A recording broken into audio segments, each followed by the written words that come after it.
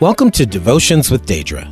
In the hustle and bustle of a busy day, do you still find yourself feeling empty? In today's message, Deidre shares with us how to fill that inner void. Here's Deidre. You know, when we are still and shut out all the noise from our daily activities, many of us will notice that we have a dull aching in our souls. It's just beneath the surface of our consciousness, and I believe it's a God-shaped void that only He can fill. And when we aren't connecting with Him, our spiritual hunger and thirst just increases, leaving us unsatiated. Now, the human thing to do is find something to eradicate this aching of our souls. So we often turn to entertainment, food, alcohol, drugs, sexual indulgences, human relationships, the pursuit of fame, success, money, and much more, when in fact, none of these things will permanently satisfy us. The only thing that will quench our spiritual thirst is to drink from a spiritual water source.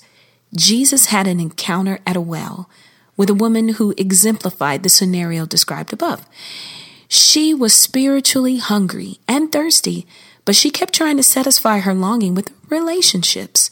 She had 5 husbands, and at the time of her encounter with Jesus at the well, she was living with another man who she wasn't married to. Now, having discerned her condition, Jesus said to her, "But whoever drinks the water that I give him will never be thirsty again.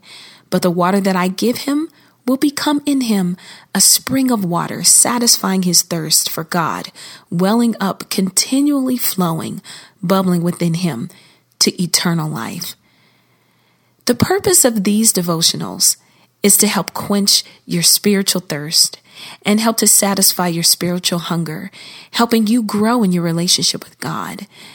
I'm asking you to just meet with me daily or as often as you can so we can grow together spiritually and erase the aching of our souls. Here, we will eat, drink, and be satisfied. I look forward to spending many, many days with you. I'll see you soon. God bless. This has been Devotions with Deidre. For more ways to grow your spiritual walk with the Lord, just go to DeidraGreatHouse.com.